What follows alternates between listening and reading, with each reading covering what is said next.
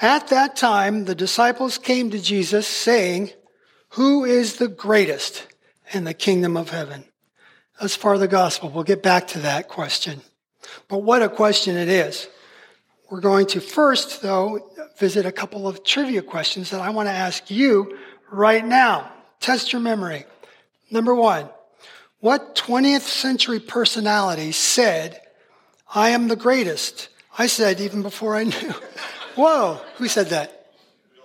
Oh, very good, very good. Okay, here's the second one. Yes, if you didn't hear that, that was the heavyweight boxing legend Muhammad Ali, one of my favorites. And here's another trivia question. Who said this? "Pride goeth before destruction, and an haughty spirit before a fall." Not so quick to jump on this one. I'll give you a hint. It's a proverb. So who said probably most of the proverbs? Solomon, yes. Solomon, that's who it was. King Solomon. King Solomon, and if you guessed both of those correct in your mind, you should be proud of yourself. But not too proud, because you know where that leads. So since the time that we credit, anyway, Solomon for coming up with, or at least coining that saying, "Pride comes before a fall," it's been passed down generation to generation in that shortened form that we know. Pride comes before a fall. It's one of those wise biblical sayings that has morphed its way into our common American vocabulary. So in everyday chatter, you might hear people quote that phrase and they don't even realize it's found in the Bible. And the truthfulness of this saying, that is the actual fall part that you witness after the prideful boast is put out there, well, we've all seen that too. We can vouch for its truthfulness, whether we're talking about pride getting the best of our neighbor, our coworker, family member, or perhaps if you're not too proud to admit it, you've seen how this saying has even played out in your own life from time to time.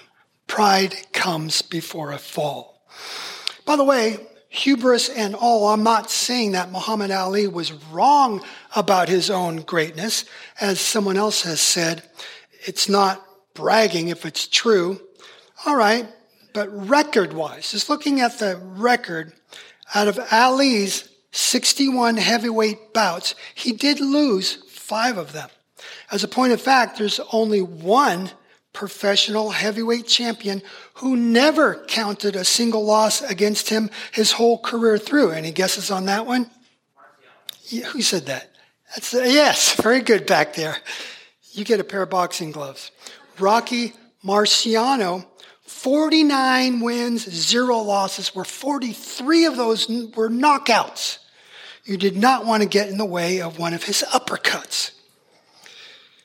That real-life Rocky was also the inspiration behind director-actor Sylvester Stallone's movie franchise of the same name, which you probably guessed. One more interesting note on this, though.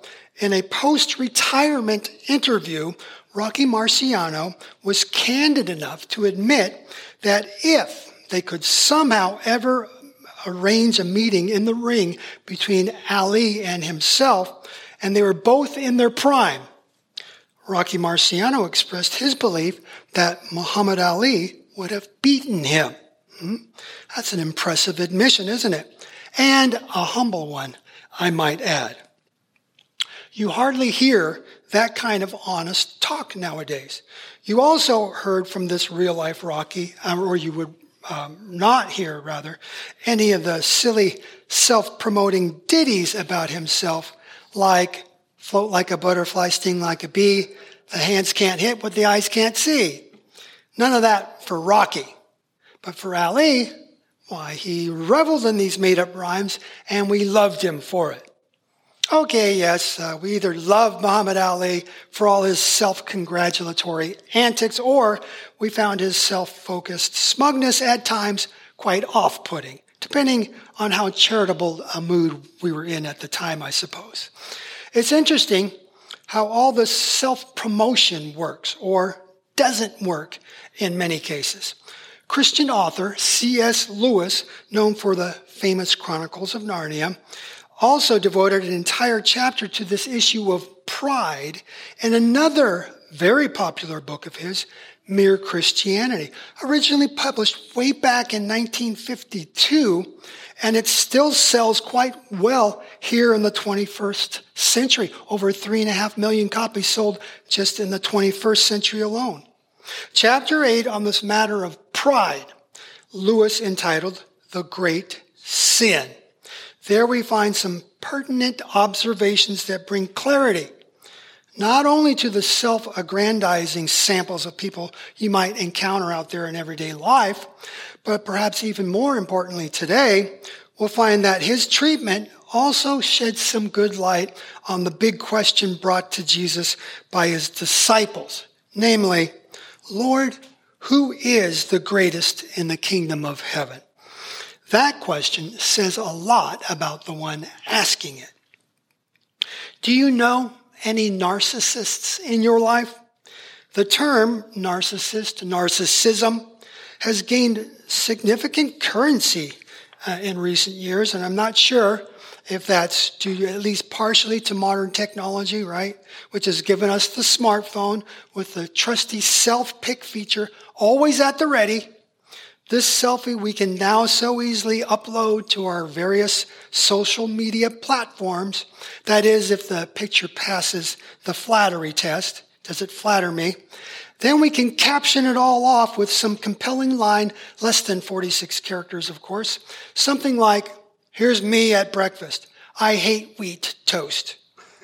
Imagine how worried our subscribers, our constituency would have been had they only seen a half-eaten piece of toast on our Instagram feed without that timely and vital explanation provided. Our public awaits each earth-shattering update with bated breath. Yes, you may have noticed a little sarcasm coming through on that one. While I do not believe that any one of these pieces of modern technology can take the whole blame for creating a culture of narcissism, they do, however, seem to kindle that unholy fire within. Yes, indeed, it is unholy. Here's how C.S. Lewis describes it. The vice that I'm talking about is pride or self-conceit, and the virtue opposite to it in Christian morals is called humility. Then Lewis adds, according to Christian teachers, the essential vice, the utmost evil, is pride. Unchastity, anger, greed, drunkenness, and all that are mere flea bites in comparison. It was through pride that the devil became the devil. Pride leads to every other vice. It is the complete anti-God state of mind. Remember what we're talking about from last week's gospel. Peter tried to talk Jesus out of the cross then. And Jesus immediately and rather shockingly rebuked Peter, saying, "Get behind me, Satan, for you are not setting your mind on the things of God, but on the things of man."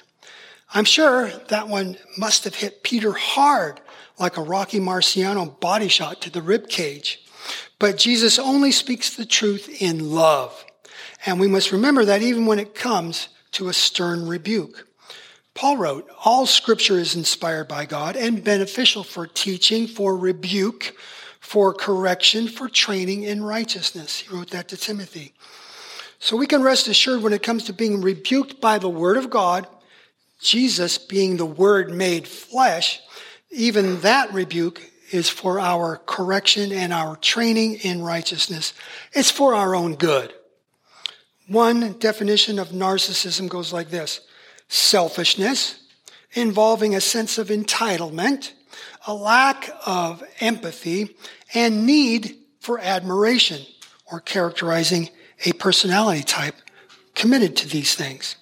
Well, that's indicting, because what we see going on here with the disciples in today's gospel is remarkably parallel to all of that.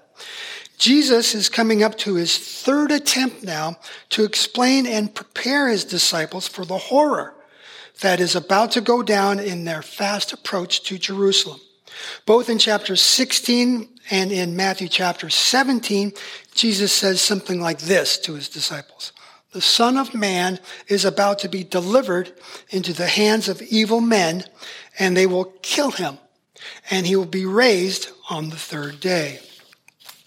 Jesus is predicting his passion, his suffering on his way to be crucified. He also predicts his resurrection from the dead 3 days later. Arguably, these 2 days, the first Good Friday and the first Easter, are the most significant days ever on planet Earth. But Jesus gets no empathy from his disciples, his 12 companions, for 3 years.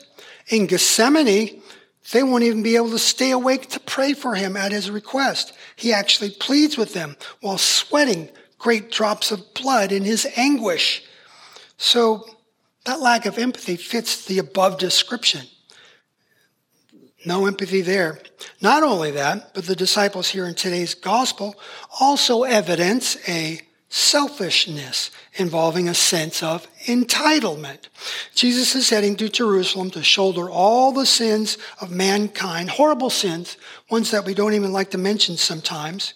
And for this, Jesus will be forsaken by his Father, with whom he had up to this moment enjoyed an eternity of loving harmony, perfect unity, along with the Holy Spirit to round out the Holy Trinity. But now, as a descendant of David, Jesus will be crowned King of the Jews. And as a descendant of Adam, that crown will be a crown of thorns, pressed down with the full weight of the earth's curse, going all the way back to the pride, that great sin that came before the fall of mankind into sin's bondage and darkness back in the Garden of Eden. All that crushing weight will now fall on Jesus, the sin bearer. All of this, while his disciples jockey for favors and for the best seats in the kingdom to come. Are Jesus' disciples narcissists? Well, I guess you could say that it depends upon your definition. According to the Google definition that I quoted earlier, it would seem yes, guilty as charged. That's not a charge you'd predict Jesus' disciples to be guilty of, is it? I mean, of all people, these 12 are a band of brothers who left their homes. They left their jobs to follow Jesus wherever he may lead them. These are the sent out ones who in Matthew chapter 10 did battle against Satan and his infernal brigade of demons. They cast out demons. And now one of their leaders, Peter, is accused by Jesus himself of working with the devil. I guess if Jesus' original 12 disciples can be found guilty of this me first pride, of this narcissism, well, then it stands to reason it's very possible that we, 21st century disciples, could also be found guilty of that anti-God state of mind, as Lewis describes it, the sin of pride. But what could be done to remedy this precarious situation we find ourselves in? Jesus took a child. He put him right there in the midst of his disciples and said to them, "Truly I tell you, unless you turn and become like children, you will never enter the kingdom of heaven. Whoever humbles himself like this child is the greatest in the kingdom of heaven." Upon hearing the part about becoming like children, this is where the disciples, like everybody else in their day, Jew or Gentile, all break out in laughter, but not Jesus. I imagine if it were not for the serious look on our Lord's face as he said this, plus introducing it with that selective use of "truly I tell you," attention-getting intro, that means the disciples curtail whatever laughter they would have mustered otherwise. That would have been a very serious mistake on their part. But the whole thing still made no sense to them because children in their day did not count. And I mean literally. In Matthew's recording of both the feeding of the 5,000, chapter 14, and the feeding of the 4,000, chapter 15, children literally did not count. Neither did women. Children were not the mommy's little precious that they would become in some Western societies millennia down the timeline. Unlike today, children in first century Israel were considered property. They were burdensome, and they had no rights, no standing until the males became productive adults at about age 13. Grown-up women still didn't fare all that well, but they were better off than children. So here is Jesus now, confusing Rabbi Jesus, once again turning things on their head and now teaching us that children are the role model for and they are the greatest in the kingdom of heaven. The disciples certainly did not see that one coming. So what is it about children that makes them so great and so right to use as a role model for entering the kingdom of heaven? Well, Jesus is clear. He doesn't beat around the bush about it. He comes right out and says, look, what you all need to do and what you are all finding so difficult to do, this little child does so beautifully, so naturally. This child is your role model in humbling yourselves, okay? Humble yourselves like this child. Because if you don't humble yourselves like this child, you are not even getting into the kingdom of heaven. What's more, if any of you cause this little one to stumble on his way into the kingdom, well, it would be better for you to have a giant millstone around your neck, the kind that the donkeys turn around to grind grain. It'd be better for you to have that as your necklace and thrown into the deepest sea. Are we clear here, boys? Wow. I think Jesus and that unnamed child made quite an impression that day, don't you think? When I encounter an unnamed individual in Holy Scripture, I often take it as an invitation for me to insert my own name into the narrative, especially if it is calling us to be like that unnamed individual. But Jesus doesn't tell us any more than that here. And notice what else Jesus doesn't tell us. He doesn't try to paint a picture of this child as the virtuous one. You know, the most innocent, most morally virtuous. That's not how he uses the child. And Jesus is quite aware of the 2-year-olds in his own generation, right? They had 2-year-olds back then. Jesus knew full well that Adam's sinful nature is passed down in childbirth to all Adam's progeny, time immemorial. So it's not the kid's moral virtue that's exemplary. It's rather, and it's not his innocence, it's rather his neediness. The child's always in need. And with that, this needy child who can't feed himself or provide his own shelter and warmth, this little child simply cannot survive all on his own at that tender age. So with simple faith, what does the child do? This little one simply trusts someone else outside of himself to take care of all his needs. He trusts his mother and father. But the picture Jesus paints using this completely dependent child is a broader picture of our own dependency upon God. God, our Heavenly Father, promises to take care of us, to feed us, to nurture us, and to receive us even as we receive him by faith. Simple trust. We complicate that relationship by the time we grow up, don't we? So this child then becomes the perfect example of how simple it can be. This call to simply trust in God's care for us goes all the way back in Matthew's gospel to Jesus' Sermon on the Mount. You have to go to chapters 5 and 6. And there, you might recall Jesus teaches his disciples and the eavesdropping multitudes all about God's active love and care for his children. Quote, "Do not be anxious about your life," Jesus taught them, "what you will eat or what you will drink, nor about your body what you will put on. Is not life more than food, and the body more than clothing?"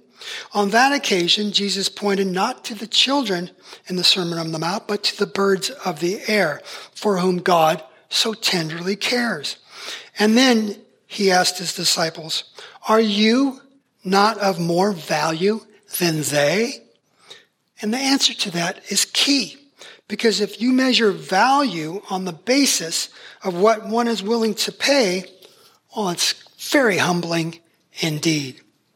From Romans 5, "But God shows his love for us in that while we were still sinners, Christ died for us." Our Heavenly Father gave up his only Son for you. The Son humbled himself, and on the cross gave his life as a ransom payment for you.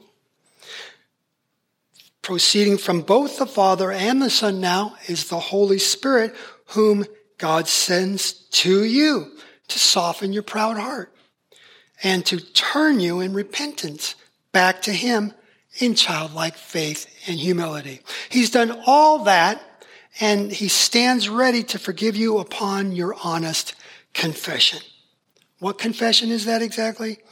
Lewis concludes chapter 8 on the great sin with these words.